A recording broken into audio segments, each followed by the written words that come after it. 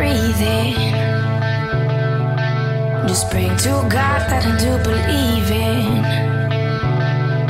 'Cause I've got time while he's got freedom. 'Cause when the heart breaks, no, it don't break even. You're listening to After the Encore, the music podcast that explores what happens after the music fades, what happens after the encore. I'm your host, Joe Shaw, and on this episode, I had the pleasure of speaking to Season 1 of The Voice semifinalist Cinna. She was a member of Team Blake. She finished second on Team Blake in Season 1. They did the team structure differently. You were competing against your own team, not against the entire field. That has since changed.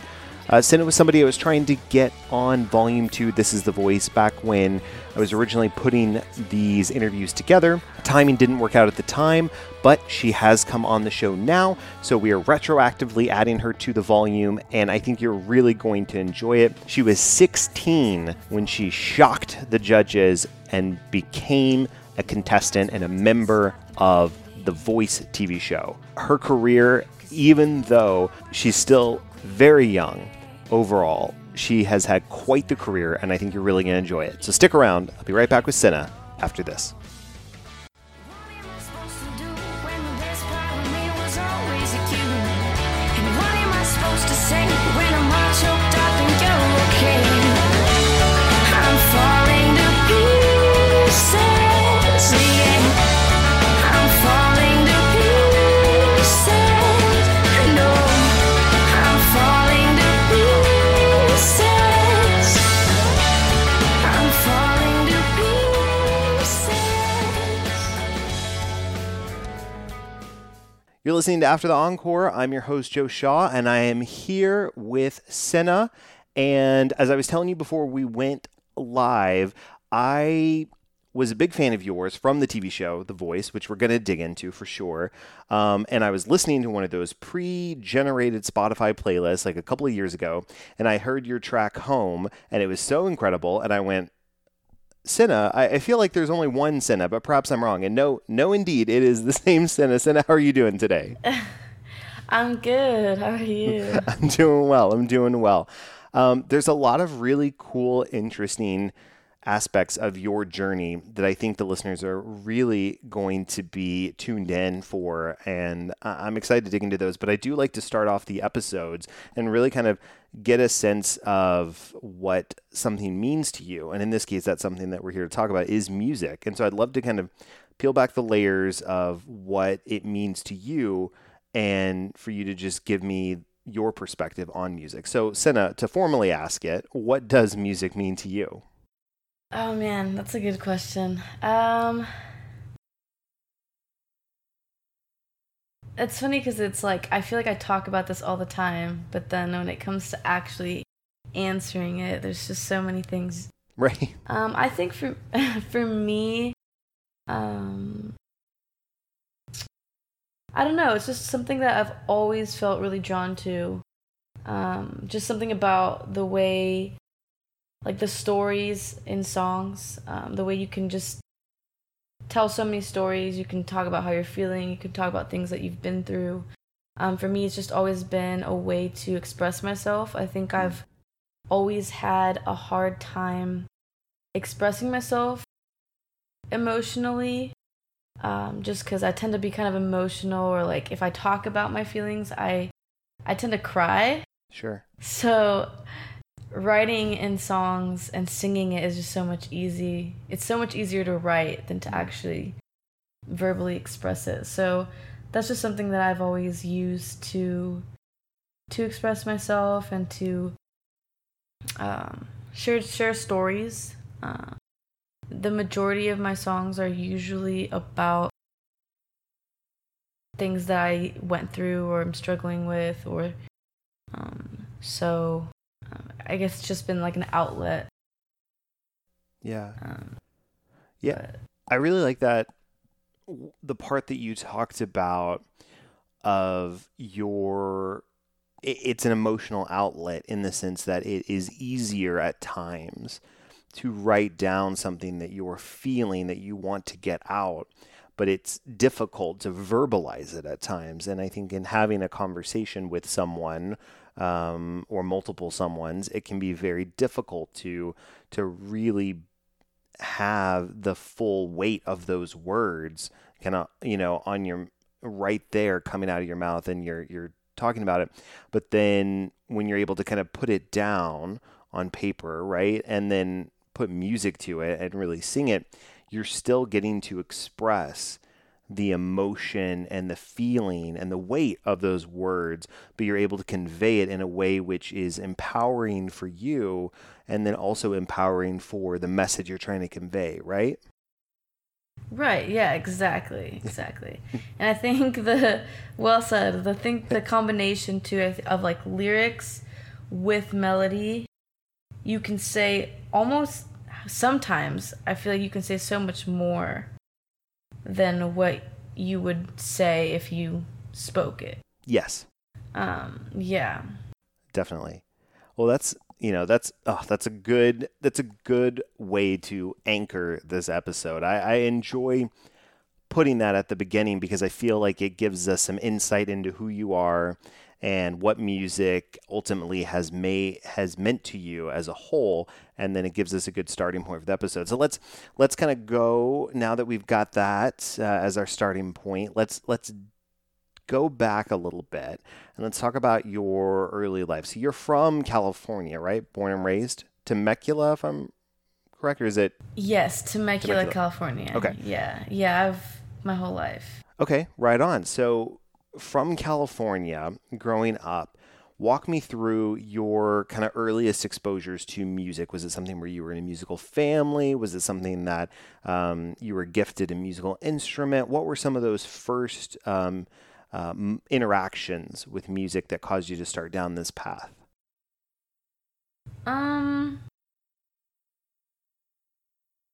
I think, yeah, like my family they've always been big on music,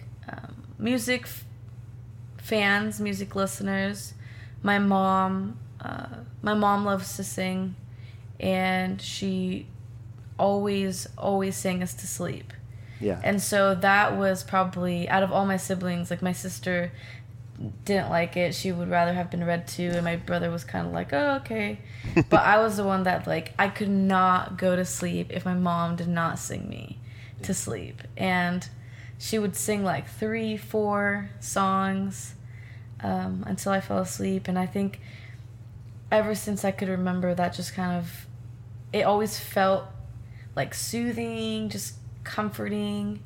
For some, I don't know, there's just something about it that I felt I just felt better going to sleep that way. And I think that's kind of where my love for it began.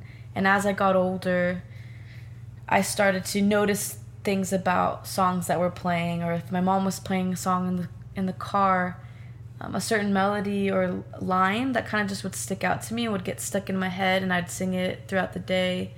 And I never really thought too much about it. My mom and dad were the ones who started asking me, like, oh, like, do you like to sing? Like, when I was little. And I'd be like, yeah, I guess. Like, I don't know. It just kind of was always, like, a part of what I was doing. It just was, like,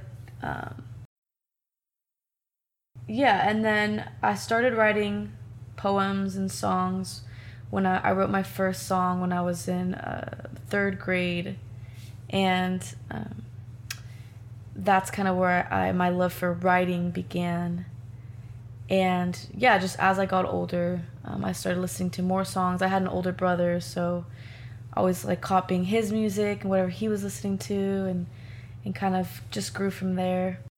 What were some of your earliest influences that you were listening to? You talked about, listening to some of your older brother's music, but what were some of those that really stood out to you, some of the artists that you were listening to? At the time, it was like Augustana, I'm not sure. Oh my gosh, yes. Oh, Boston. Yeah. Oh, Yes, Boston. That was one of my favorites. that one is so good. And I forget like the timeline because you're talking about Augustana and I'm just like, oh my God, that's like college right there for me. And I'm just like, oh my God, I can't say this stuff. Like, but yeah, oh my Yeah, God. Okay, so but that kind of piano rock. That was really like that was yeah. super popular. You had Augustana, you had the Fray, you had obviously like Oh Coldplay, right? yeah, the Fray. But the Fray, Augustana, I know that there is another Keen, of course, but Keen was kind of piano, drums, and bass, and less of the rock aspect of Augustana. Sorry, this is the genre that I absolutely love because there's so much variety in it, right? But anyways, back to you. So Augustana was one of the groups that you were listening to for sure. Yeah, yeah. So one that was from, yeah. So Augustana, and then there was like James Blunt that I really liked. I just loved how, just so much. It's just really emotional, really like, just pouring your heart out into songs, and I love that about James Blunt. He was always he wasn't afraid to just write whatever he wanted, or whatever he was feeling. And then a big one for me is when that was John McLaughlin. He pretty much kind of, one of his songs was the one that ignited that fire in me for wanting to actually pursue music one day. Yeah. Okay. Yeah. It's so interesting.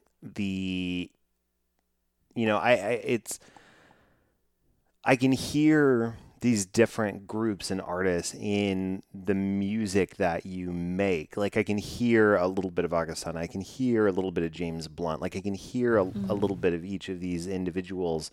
But yet you've taken kind of the core essence of what you appreciated about their music and you've really infused it into your own song. So it's 100% Cinna with regards to the musical stylings and trappings. And I absolutely love that. I mean, I think that's the mark of any great artist, right? Is that you want to take what you love about something and go, what is it about it? Whether it's a song or a poem or a book, right? If you're an author or whatever, what do I like? And asking the question, what is it that I love so much about this? And then peeling it back and kind of almost taking a bit of a scientific approach to it and then putting it back together and reshaping it into something that resembles your own outlook on the art is incredible. Yeah. I love it. I think that's funny. Yeah, it's funny because I never really realized until now that we're talking about it. It's like, yeah, that's true, because I think growing up I listened to them so much, like studied their songs and their lyrics, and it was, I mean, CDs were still what you went out and bought. So like the lyric books, going through the lyric books and reading them, and it's been so long, I feel like, since those artists had their like big moments. So now, like, talking about them, bringing them back up, it's like, oh yeah, like that's funny that there is, I can see how my music could fit into a similar category of style. But yeah, that's interesting. I didn't really think about it. Well, that's why I love doing these, because I think, not being a musician, but being an artist in my own way, it allows me to kind of appreciate the creative process, but have a little bit of an outside perspective to look at an entire body of work. And then when I hear these influences, be able to say, okay, this makes sense why you're writing this way or performing or crafting a song in this way. I love that. Was there specific musical instruments that you were learning? We talked about piano. Was piano something that you were picking up and practicing and playing? Was it guitar? Was there anything that ever really interested you from an instrument perspective? That's funny, because I always mainly just liked to write, and I did like the idea of playing instruments, but it never really was like the main, like, oh, I really want to, learn to play this or that. Sure. So I was put into guitar lessons when I was about 6 years old, and my parents all had us like all, in a different, like, pick an instrument. Mm-hmm. And I picked the guitar, and I was only in guitar lessons for like a year, and I did not like to practice. And I was 6, so it's like, right. I didn't like to do it. Right. So it wasn't until I was like 11 or 12 when my brother was still playing the piano, and he had a keyboard, and I just started messing around with it, and I just loved the sound. And I liked that I could listen to a song, and it was so much easier to kind of find the notes that went along with it versus figuring out frets and strings. Right. So I started like practicing copying songs just by listening to it. And then it kind of was only here and there that I'd play the piano. But then once I was 14, I picked up the guitar again and actually taught myself how to play and took the piano more seriously. So I was about 14 or 15 when I really learned. So I learned the piano and the guitar around the same time, officially. That makes sense. And you talked about your older brother, and you've talked about having a family where every kid was picking an instrument. Are you from a fairly large family? No, not really. It was my parents and my older brother and my little sister. Okay. And me. Yeah. So just three. Just two siblings. Gotcha. Yeah. Okay, cool. First, I had this vision in my head of the Partridge Family, and was like, I don't think that's right, but I'm just gonna clarify. That's funny. Yeah, no, I wish. We always wanted to have more siblings, but right. That's awesome. Well, I love that. Well, as we're getting ready to kind of wrap up, because I think the interesting thing about your career with, whereas other folks on this volume, they've had, most of their life before, well, I say most of their life, they had, gone through high school and a lot of them college, and some in Tony Luca's case, pretty full career before getting on The Voice, whereas you kind of got on The Voice pretty early. And so we're gonna go through that in the next segment. But I think as we're closing out this segment, I would love for you to tee us up and just kind of let us know, how did you first even hear about this show that had never even existed yet called The Voice? Because for those listening, Senna was on the very first season of The Voice ever. Yeah, wow, that sounds crazy because there's 19 seasons now, so it's wow, it sounds like it's a long time ago. Right. But yeah, it's really interesting because I was 15, almost 16 when I found out about it. Or no, I had just turned 16 the month before, and it was kind of at the point of my life where I was like, okay, I was very shy, very quiet.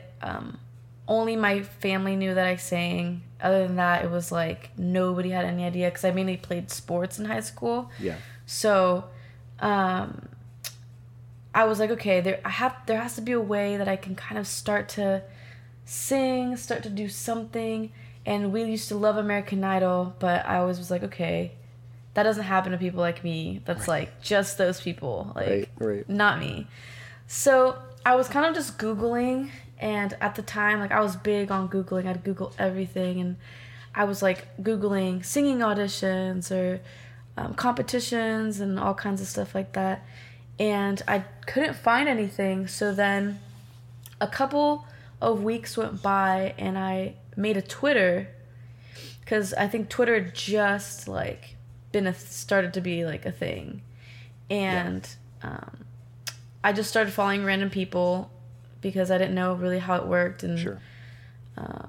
And I ended up following some random guy that was uploading covers on YouTube. And he posted one day saying, oh, like, wish me luck, everybody. Tomorrow I'm going to be auditioning for this brand new show called The Voice on NBC. And I was like, what's that? And, like, I clicked the link because he put, like, a link. Right. And I clicked on it, and it was just, like, a one-page website with, like, NBC's new competition show, you know, The Voice, kind of, like, explaining a little bit about it. It didn't say it was on TV, though. It just said competition. Right. So I thought it was, like in a room. I don't know. I honestly don't even know what I thought. Sure. But Right. I didn't think it was on TV. Yeah. And I ended up looking up the dates, and there was one last date, which was 2 days. So it was a Wednesday when I saw that, and the audition was on a Friday. Wow. And it was the last audition in LA. And I was like, oh my goodness, I have to go. And I asked my mom to take me, and we went. And there we go. Well, we'll pick it up from there. You're listening to After the Encore. I'm your host, Joe Shaw, and we'll be right back after this.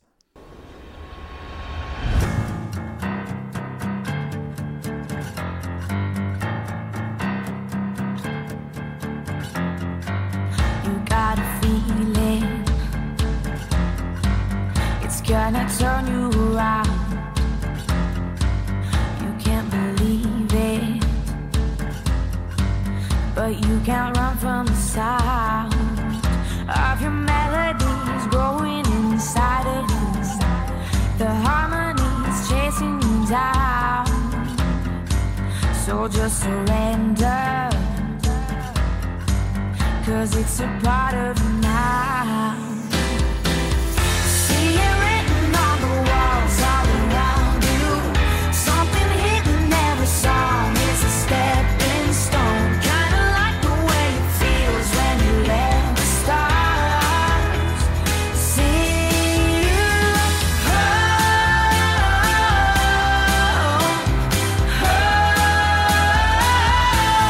Sing you home. Hush, listen, 'cause the stars trying to sing you home.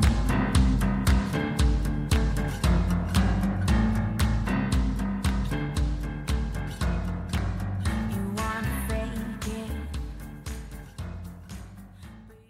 You're listening to After the Encore. Welcome back. I'm your host, Joe Shaw, and I'm here with Senna. And now, this is The Voice, but we don't know it's The Voice because it's just a one-pager on a website. Doesn't really give us a lot of information. We're not sure what it is. It might exist. It might be a hoax. We don't know. But we're going to LA to audition on a Friday after seeing it on a Wednesday. So I think when you talked about asking your mom to drive you, I'm thinking about when I was 16, if I had asked my parents to drive me so I live, I'm here in Texas. So if I had been like, let's drive down to Austin, there's this thing I want to audition for, they'd be like, yeah, that's cool. We're not going to do that. I mean, like, I don't know. I'm speaking for my parents. Maybe they would have been supportive, but that's where I go to and think about. But your mom drove you down there. So walk us through what it was like once you got there. Obviously, this is a kind of open casting call. But the thing about The Voice is we as the audience don't see this aspect. So it's not like American Idol where you see the thousands and thousands of people in line and then going through the producer tents, and you don't see any of that. You just see when someone gets on stage. So what was that process like for you, especially with it being that very first season? So I remember, when I first got there was a lot of people for sure. I mean, not like nowadays. I mean, it's in the tens and 100,000s. Who knows?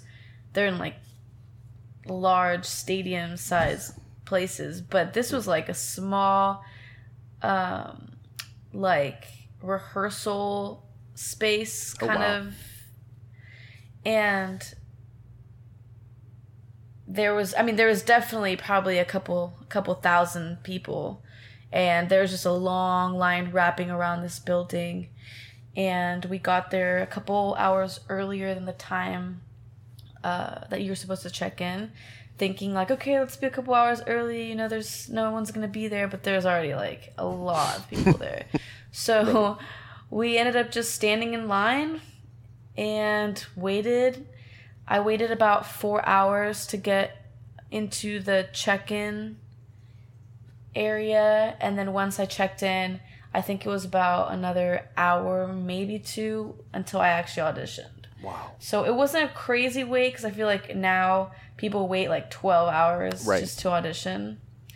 So it was definitely not that long, but yeah, I just remember seeing a bunch of people, and there was like super talented people like practicing their songs, playing the guitar.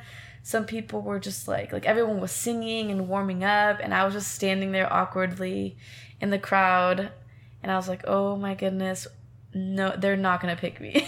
Right. I was like, I'm not gonna make it. Well, let's go through. So I know that, if folks have listened to any of the other episodes on this volume, they understand that there's a couple different rounds of auditions typically with different producers. So was that something that you had experienced as well? Obviously, there's a vetting process before you get to TV and get on stage to sing your incredible blind audition song, Break Even. But what were those? How many rounds of auditions did you go through? And was this a multi-day process? What was that like? Yeah, so there was the first audition, which is just, you're in the room with a few other people and a producer. And if you made it, you had to come back the next day to do like the callback.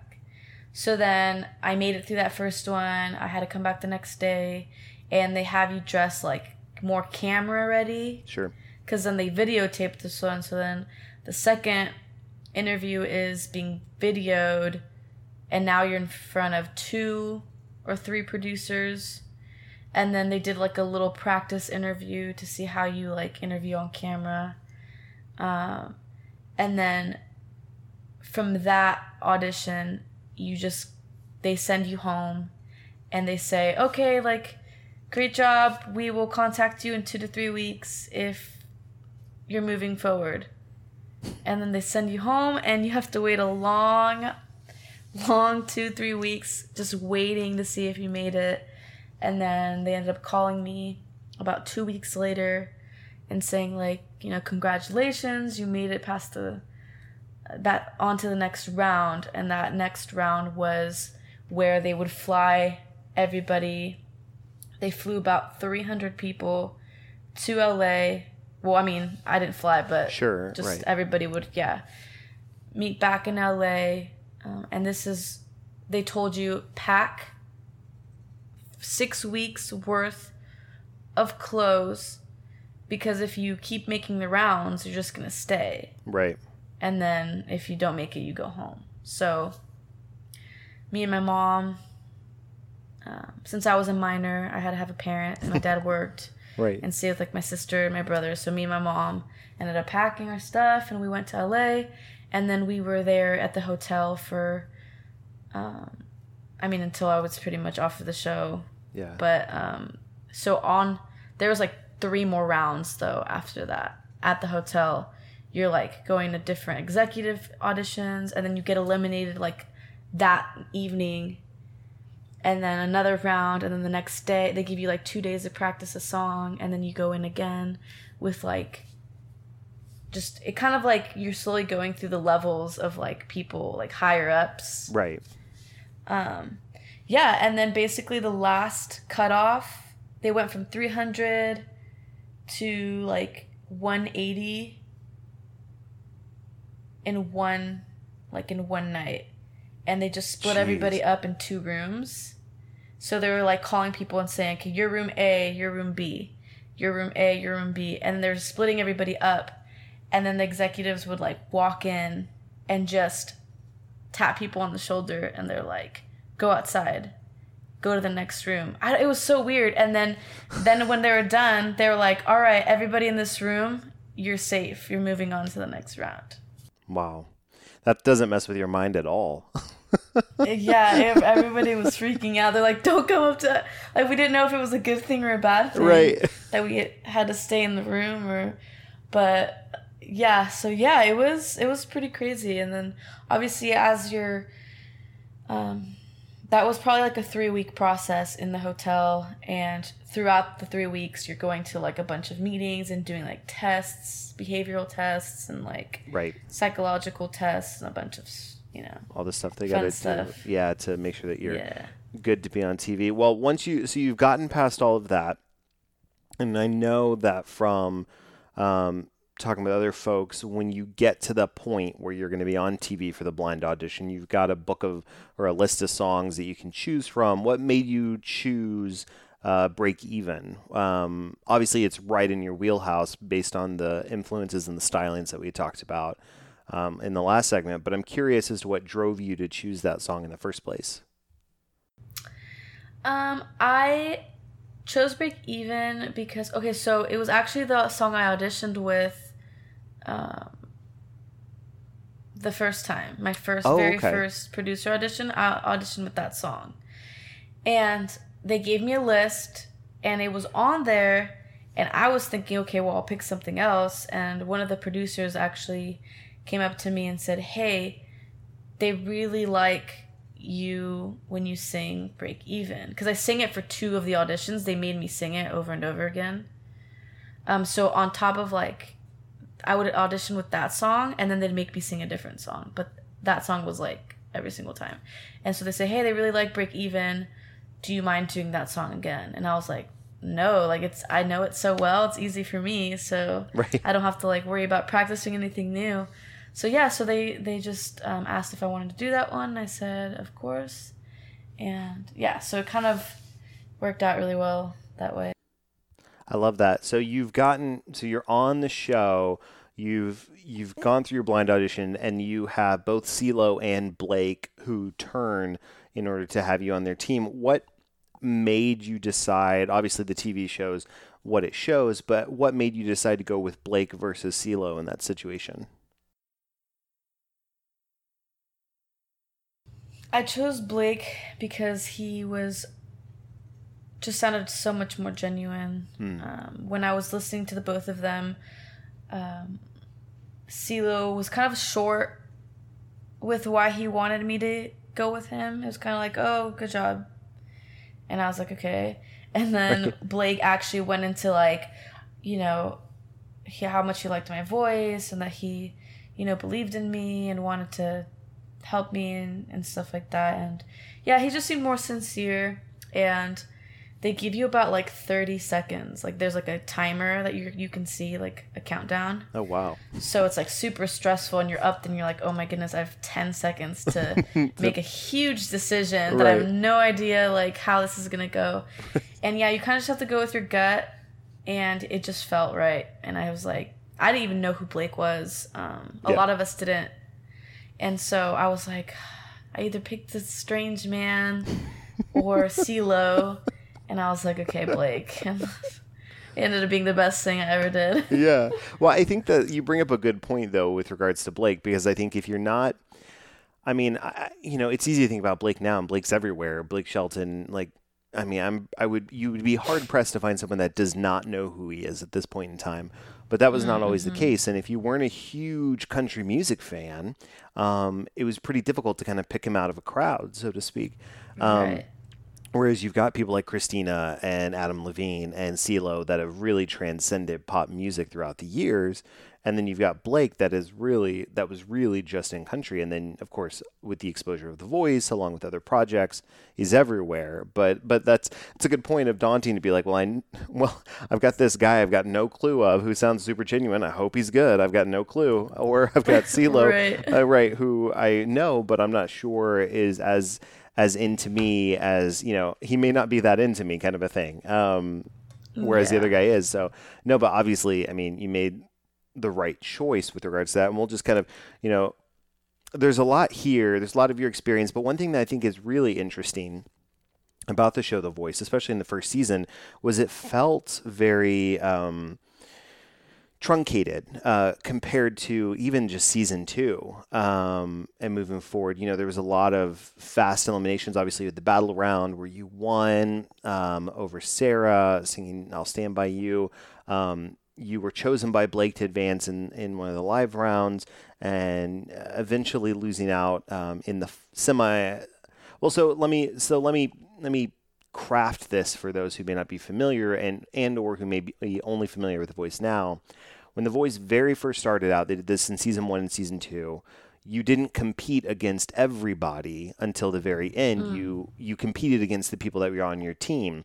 So while you're on Team Blake, you were competing against the eventual finalist of Team Blake, Dia Frampton, as well as everybody else that Blake had chosen. Whereas in the current, I don't know what the most recent one is. I would assume it was the case, but starting in season 3, the only time you're competing against other folks on your team is the battle rounds and the knockout rounds. And then once you're in the live rounds, you're just competing against everybody, and they're eliminating a set number of people per episode. So you could have a scenario, and there have been, where you're in the final night and one or two coaches don't have anybody in the finals, whereas in the first 2 seasons they want to make sure everybody had representation in the final. So just setting the table. But I want to know, you were obviously one of the strongest competitors in the entire competition, and I think about how you would have stacked up had you not been competing directly against Dia, who was doing so well in her own right. What were some of your perspectives on how do I want to frame this? What are some of your perspectives in competing against the entire field, but really directly competing against the rest of Team Blake, including Dia? What was that? How was that like for you to kind of get your mind right for that type of competition, I guess, is maybe the best way to say it.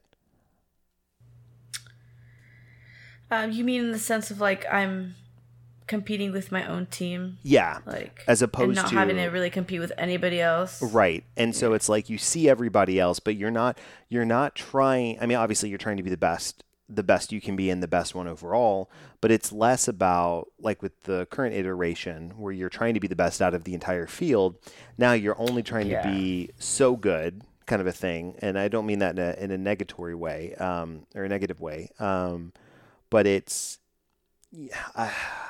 I think this is why The Voice changed it, because I got frustrated in seeing strong singers such as yourself get knocked out when I felt you deserved to go further versus maybe folks on different teams or whatever.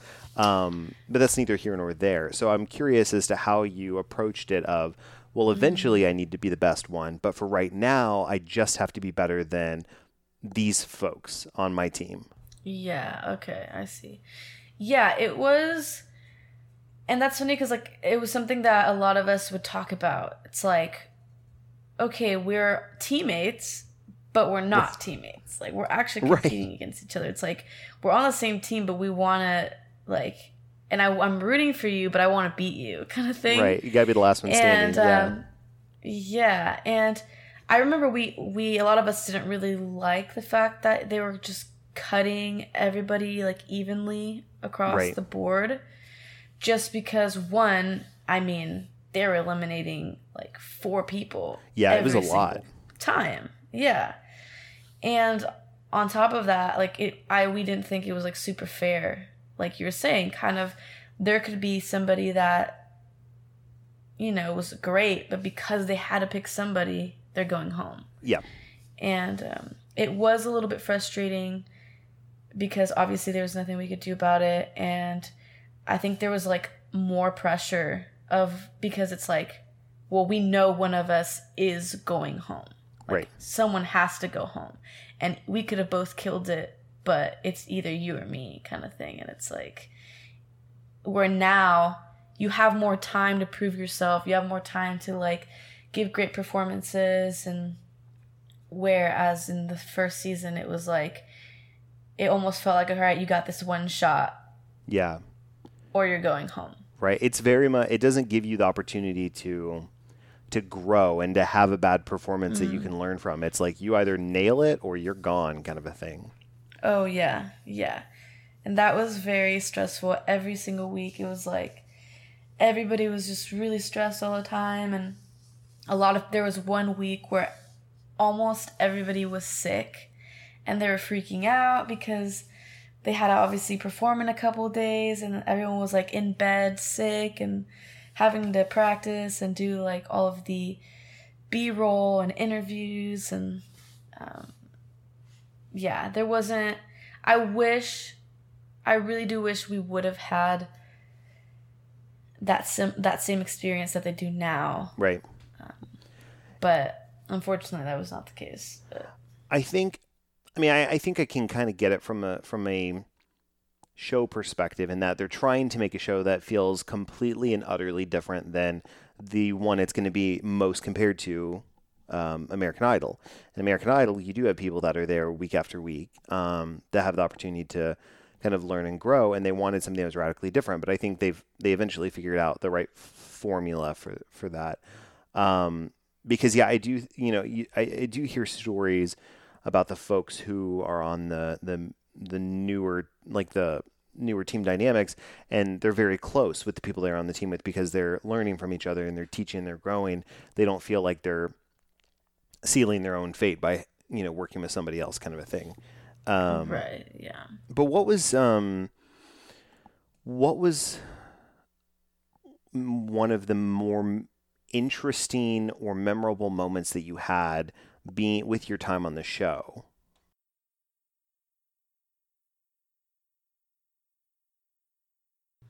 Good question. The most memorable. I don't even know. Honestly, like the whole thing was so memorable. I think maybe. I mean, obviously for me, I was 16. Right. I'd never, ever in my life would have imagined myself in a situation like that.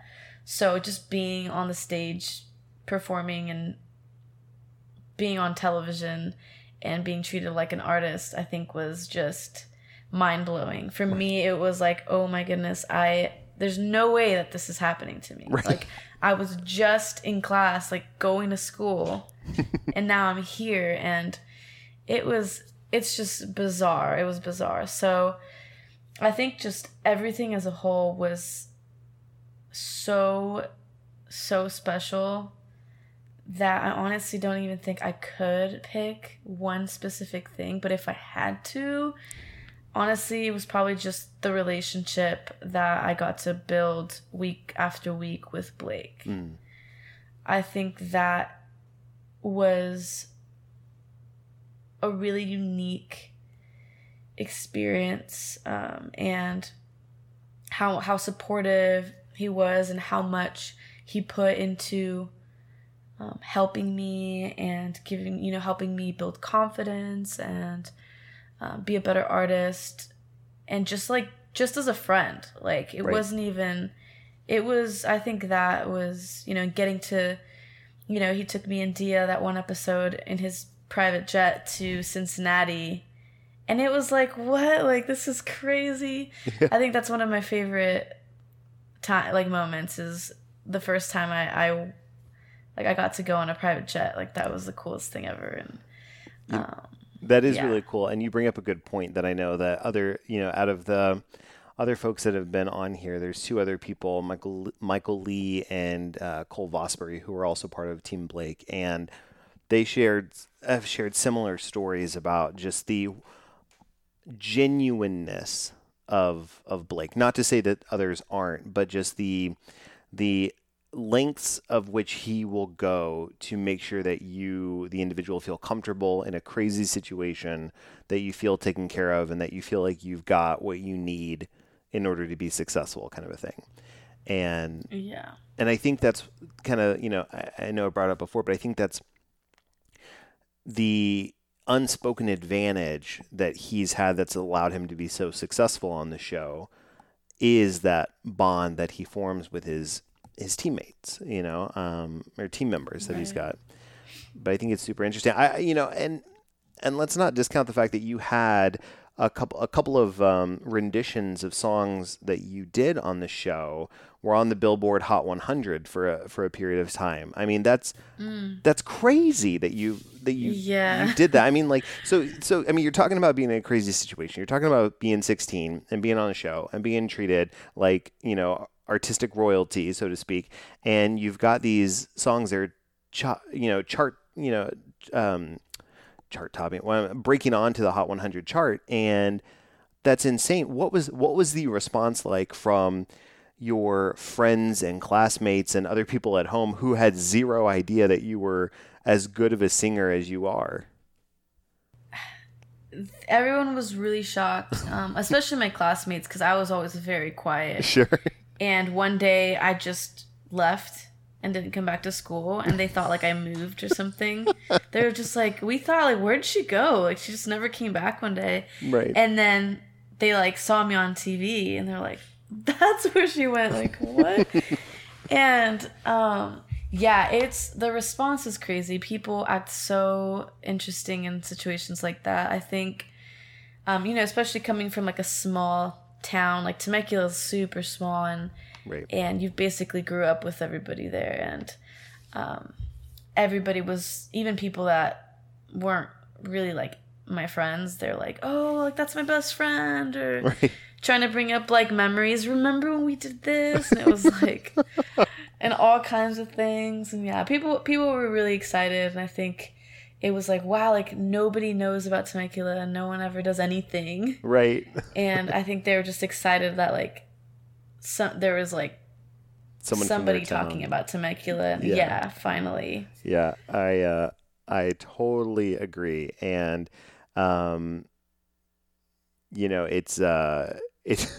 it's just interesting. Michael Lee, who's also been on this show, is from my hometown here in Texas, and so when I saw him on, I was like, oh, wait a minute, hey, hold on a second, I know that town. So it's just I totally identify with that, and it's really interesting. Well, as we're wrapping up this segment, and we start going into your career post The Voice over the last 9 years, I want to know what was it like? What was the experience like for you to be in the semifinals and be so close to that final performance, but just miss out right at the end? Walk us through your kind of state of mind in the moment and then the immediate aftermath as we wrap this up.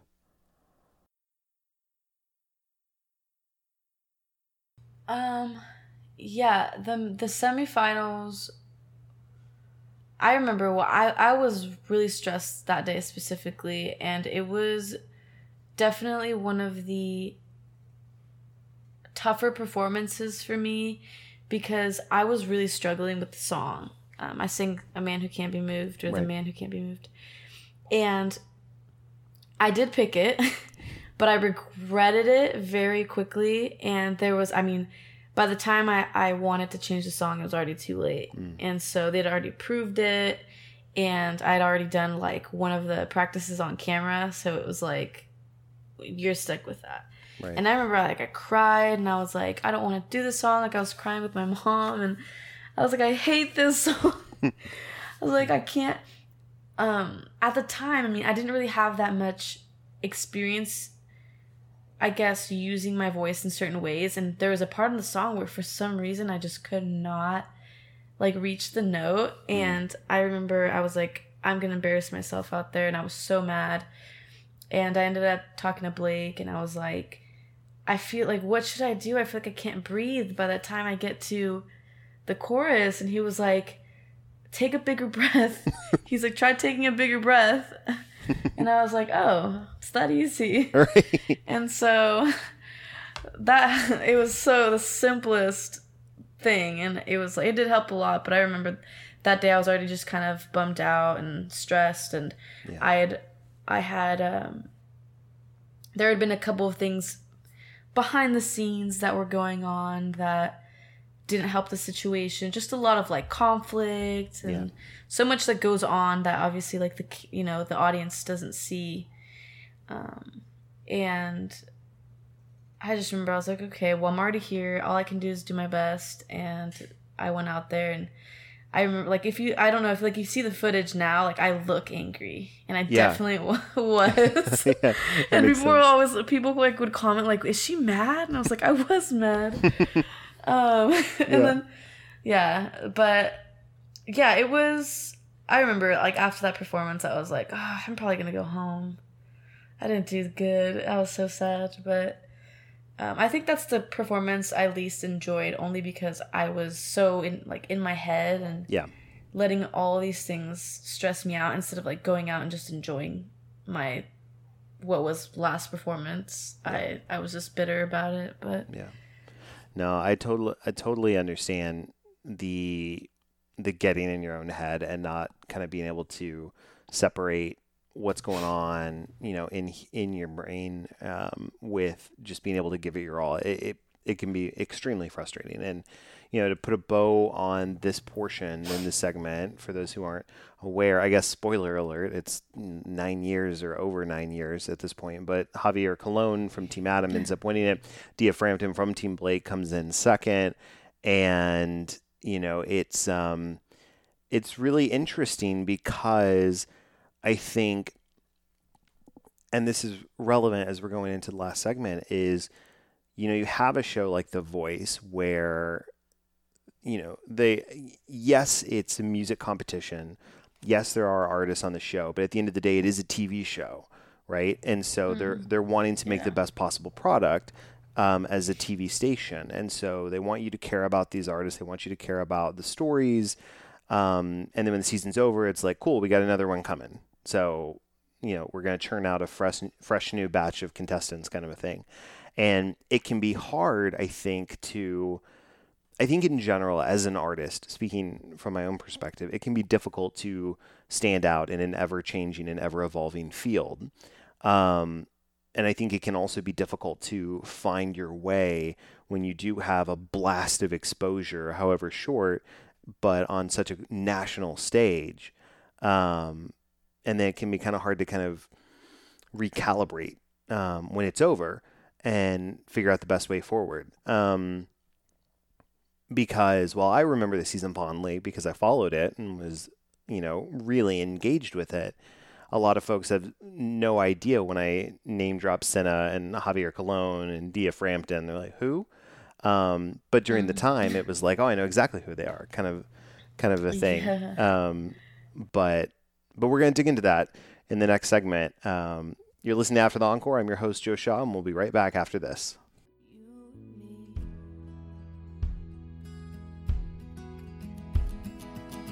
I've known my days without you. I've seen myself alone. There's no one else beside you.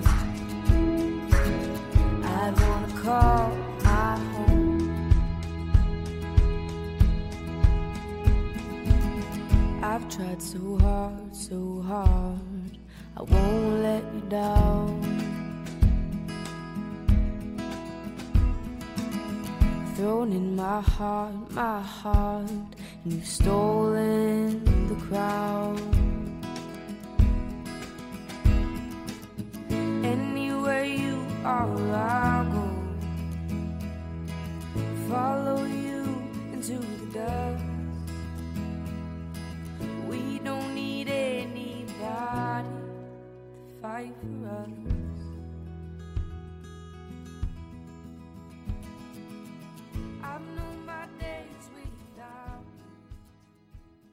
Welcome back to After the Encore. I'm your host, Joe Shaw, and I'm here with Senna. And now let's talk about what the last 9 years of your career has been since your time on The Voice. Like, no big deal. Just the last 9 years. We're going to recap in like 15, 20 minutes. But if I recall correctly, you were signed to Universal Republic for a short period of time after The Voice. Is that correct, or am I misremembering some of my facts and figures? Yes, yeah. I got signed to Universal right after I got eliminated. Okay. So what was that experience? Because you released a 4-song EP under them, correct? Yeah. Okay. That October, I released a 4-song. No, I can't remember. But yes, that year.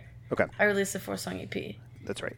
So what was that experience like, being part of them? So you were signed to there. Was it per record? Was it per year? What was the, I guess it doesn't end up mattering, but I'm trying to get an anchor on a timeline, because you're at a point where you're not signed with Universal now. But let's do this. What was the experience like, now having been on the show and then getting signed to the label and then working on that EP and then eventually releasing it, what was that whole experience like for you at that point in time? Are you still 16 or have you turned 17? What's that like for you? I was still 16 because my birthday's in December. Okay.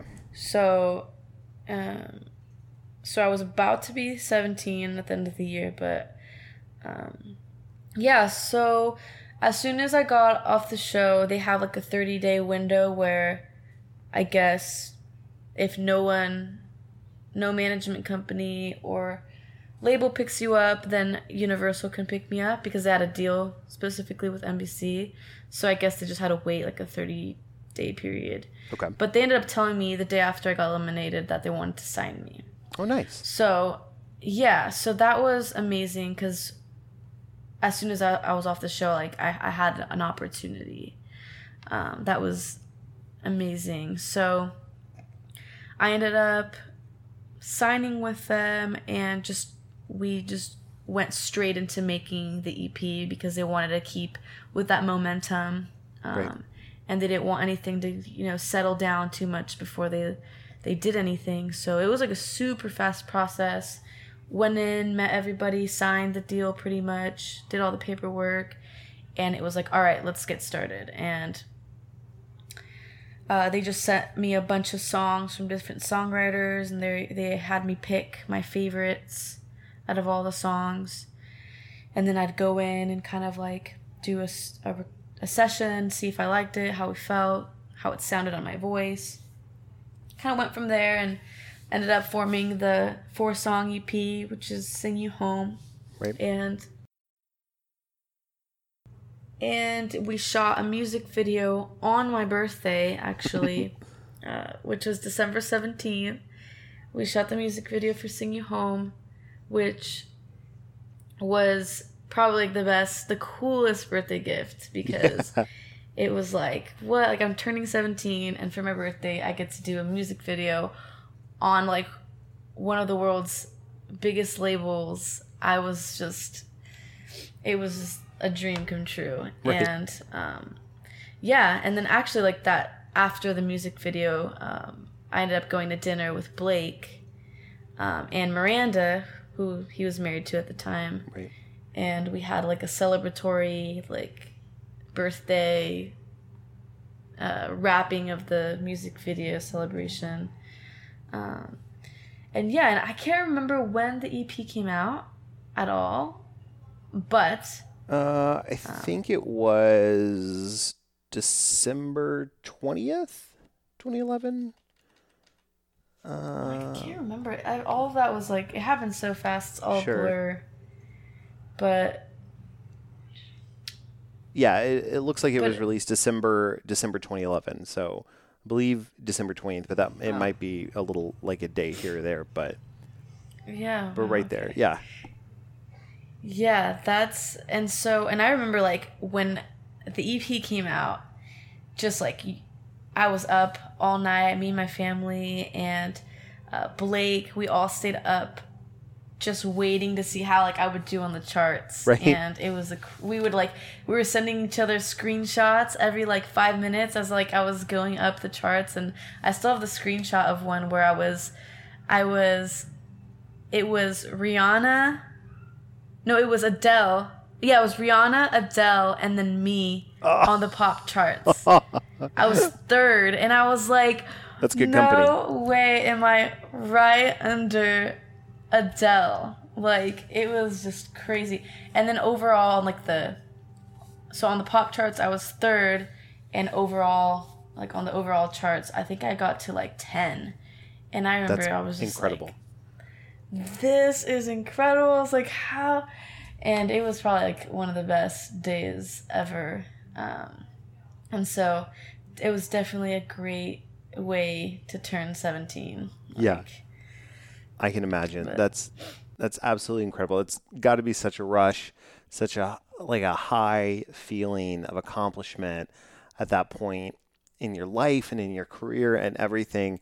And let's, kind of fast forward a little bit. What was it like where did you go, or where did the label even want to go from there? Were there discussions of working on a full album? What was the dialogue like at that time? Yeah, so the label did talk about wanting to continue, and they wanted to work on more things. They wanted to develop me a little bit more as an artist since I was so young, and they were always very clear about like, okay, we don't do artist development anymore. It's kind of going out like out of style, like we're not doing that. But because of your unique situation, you know, coming off of The Voice, being so young, and I think just the response that they saw from people, they were like, okay, let's try and see where this goes. And so the EP did great, and I think that really got them excited.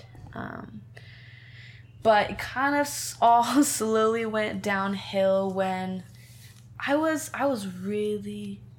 This is something, I mean, I still to this day, sometimes I'm like, oh. But, I mean, I know it's part of the growing and learning process, but I was really stubborn and very... I didn't know who I wanted to be as an artist. Sure. I really didn't. Like, I knew what kind of music I loved. I knew the way that I wrote songs, which at the time I wasn't... They wanted me to work with other producers and songwriters to start, like, practicing my art, my writing, but they didn't want me to release any of my originals yet because they thought it was too risky. So I was like I still hadn't really gotten over a lot of like my insecurities about like my writing and my music, and I think it was a constant battle between me and the label on what direction they wanted me to go in and the direction that I wanted to go in. And Gotcha. Now looking back, I'm like, it was a great direction they had for me, but the me that was then was like, no, like, I want this and I'm not going to listen to you. I'm going to stand my ground. Right. And they, you know, they would say like, oh, like, we want you to be like Adele. You know, we want you to be like our American, you know, version of Adele. Or Right. they even brought up Selena Gomez, which I thought was random, but they were like, either Adele or Selena Gomez or like Norah Jones, which are so different. But Right. and I remember thinking, well, I don't want to be any of those people. Right. And they're like, well, you got to be one of them. And I was like, well, I don't want to.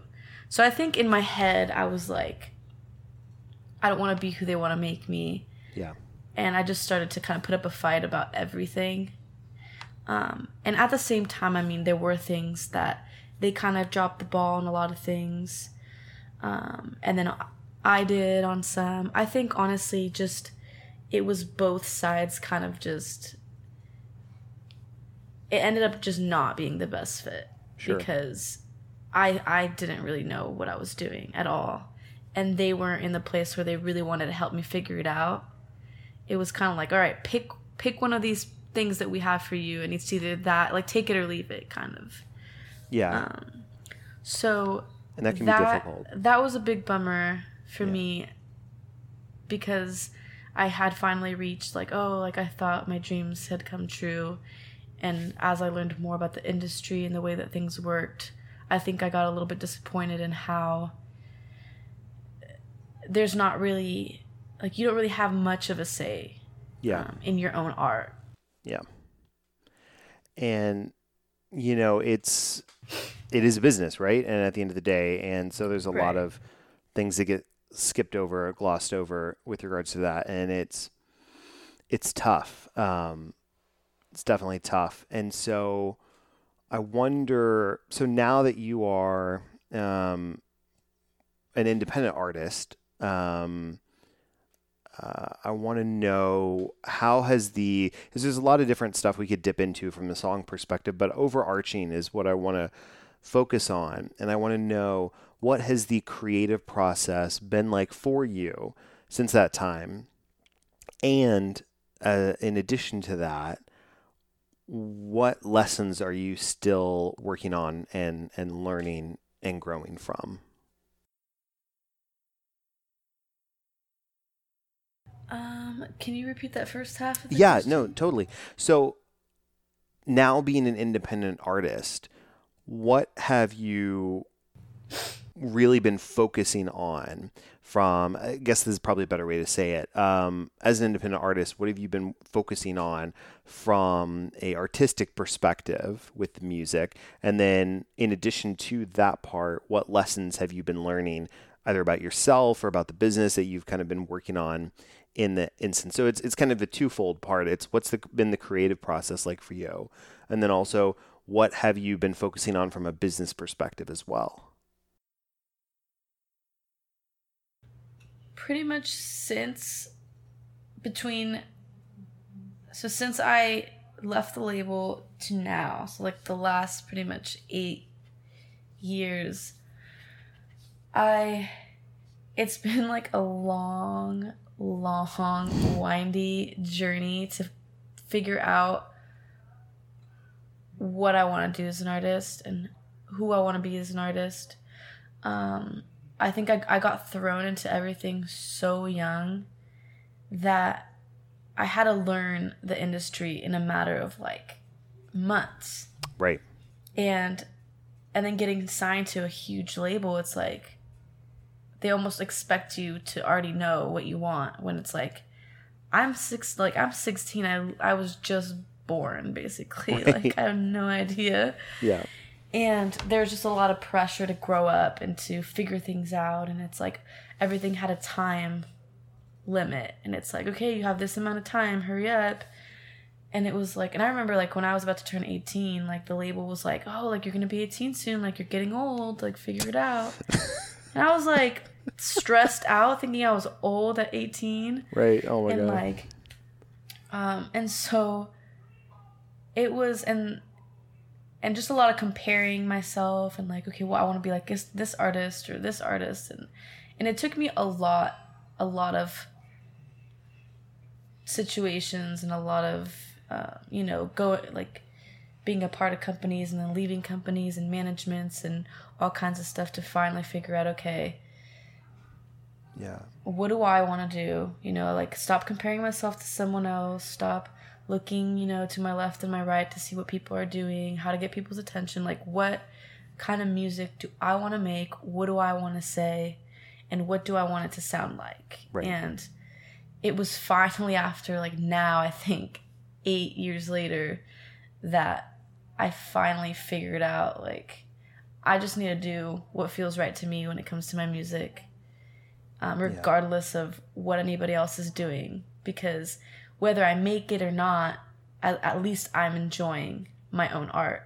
Versus, because there was a big portion of my career where I was like making things based off of, okay, what's in? What are people listening to right now? Yeah. So like, how can I make it sound like that? How can I make it sound like catchy in that way? And it was just song after song that I didn't even like.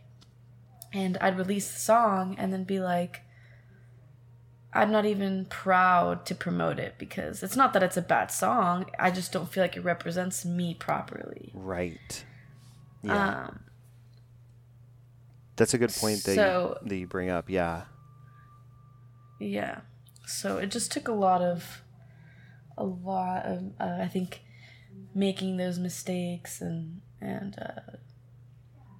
to figure out really like what I had to do. And I think I always, I'm going to be 26 at the end of this year. And I think, man, like, I think it's easy to think, oh, all this time I wasted, or I could have been doing this, or I should have done this, or I can't believe I was 16 and now I'm almost 26. Like all the time that I've spent, what have I done? But honestly, I think everything obviously worked out exactly as it was supposed to, and I wouldn't have had it any other way because it was the only way I would have learned those lessons. Yeah. But I love that. Is there, as we're starting to wrap up here, just a few more questions, and one I want to know is, out of the songs that you've released in the last 8 years, is there a specific, or no, here's a better way to ask it. Which song has really brought a lot out of you in the creation and the execution process? Do you mean like which one is more closely like would represent me as an artist? Yeah, that's a better way to say it. Is which one have you felt has been the a better representation of you as an artist?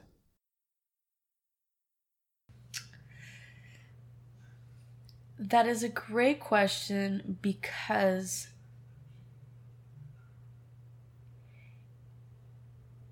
I love so many different, I guess, styles of music where I've always felt like, why do I just have to pick one? Like, I love, more singer-songwriter song, like, type songs. I love, like, that darker pop. I love, like, folky songs. And I love to write in all of those different genres. And when pretty much the last 8-9 years, people always said, no, like, you have to pick one genre. You gotta stick with something. Just pick something and go with it. And I think since Spotify and, like, Apple Music and stuff like that, it's, like, it's really allowed people to kind of make anything they want because people can just pick and choose songs. You don't have to buy the whole album or download the whole album. It's like you can pick singles or release singles. And what I love about that is that now it allows me to write a song, and whatever the song turns out to be, that's what I'll just release it, and that's just what I make it. And I kind of like the song to speak for itself in that way. Because I could sit down and write a pop song, or I could sit down and write a folky song, or I could sit down, just whatever story I want to tell in whatever way I want to say it or make it sound. And so with that being said, I couldn't really pick one because I think It's all good. Lyrically, I've always been very much of a lyric person too, because I think one of my favorite songs that I released is Window Pane, because lyrically at the time that I wrote it, I was feeling a lot, and I was going through, I just came off of the label. And, I'd come off the label. Yeah, when I wrote it, I'd just come off the label. And I felt like my clock was ticking. And I think that song, if I had to pick one, I would say that song just because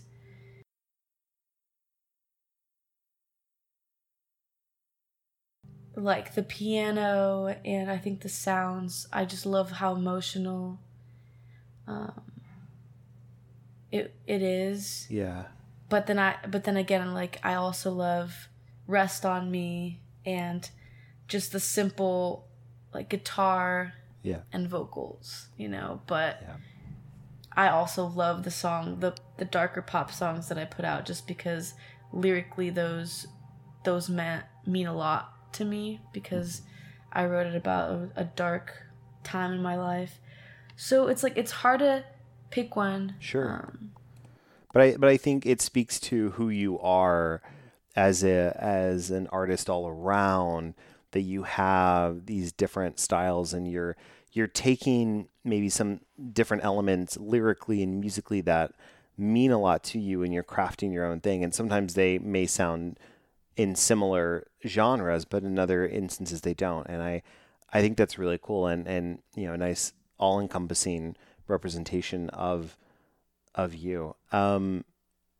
As we're wrapping up here, I do have two final questions. One really is super easy. It's just, if people want to follow you and see what you're up to, what's the best way for them to do that?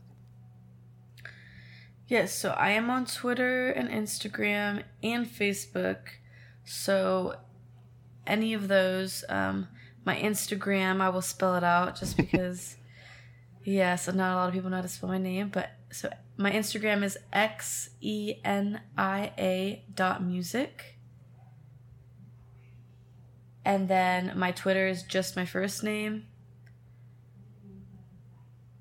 And my Facebook as well. So any of those 3 platforms. I do mainly post on Instagram and Twitter, probably more. I tend to forget about Facebook. It's all good. I love that. Well, that's super awesome. Well, last thing for you is if somebody is listening and they want to break into the music industry, right, or do their own thing, be their own artist, however that expression takes form, is there one piece of advice or one mantra that you have for you that you would like to impart on the person who's listening? I would say don't look at what anybody else is doing. Don't compare yourself in any way. Don't try to be relevant or popular. I would say just do what you're passionate about. Do what feels right to you. Do what feels real to you, because at the end of the day, no matter what happens, at least you're having fun. At least you're enjoying it and loving the art that you're releasing. And definitely, I think if I could go back and do something over again, it would definitely be to not look at what anybody else is doing. I think that was yeah. I love that. Senna, thank you so much for coming on the show today. I really appreciate it. Yeah, thank you so much. Really, it was fun. You're welcome. You're listening to After the Encore. I'm your host, Joe Shaw, and here to play us out one last time is Senna.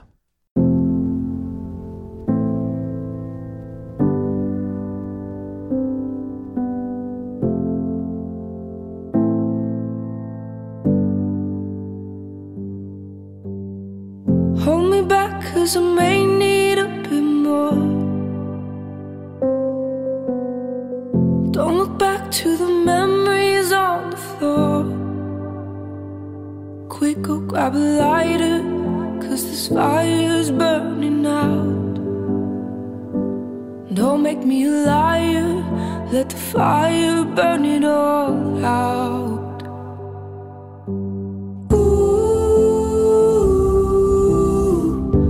Lay me down, darling, ooh. Hear the songs I sing, oh, oh, oh, oh, oh. Moving past all the darkness in my head, trying to hide all these bodies beneath my bed. Quick, go grab a lighter, 'cause this fire's burning out. Don't make me a liar, let the fire burn it all out. Ooh, lay me down, darling, ooh. Hear the sounds I sing, oh, oh, oh, oh, oh. Your love's alive, your love it pulls.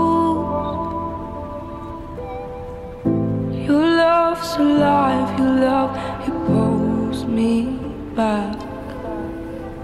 Your love's alive, your love it pulls me home.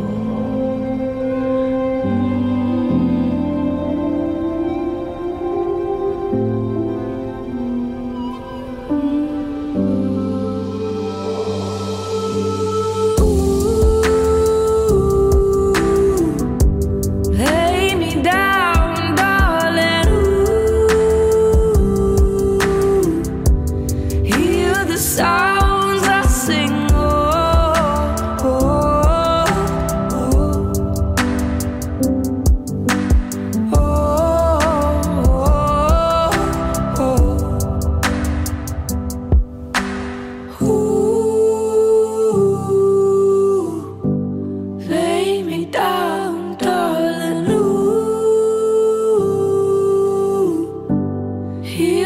sounds I sing. Oh, oh, oh.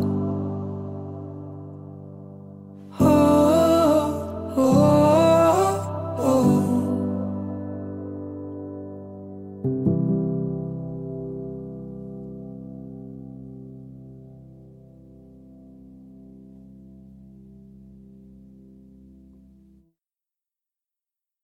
This podcast is powered by Roberts Media Group, your resource for podcast development. For more programming and advertising opportunities, please visit us at robertsmediagroup.co.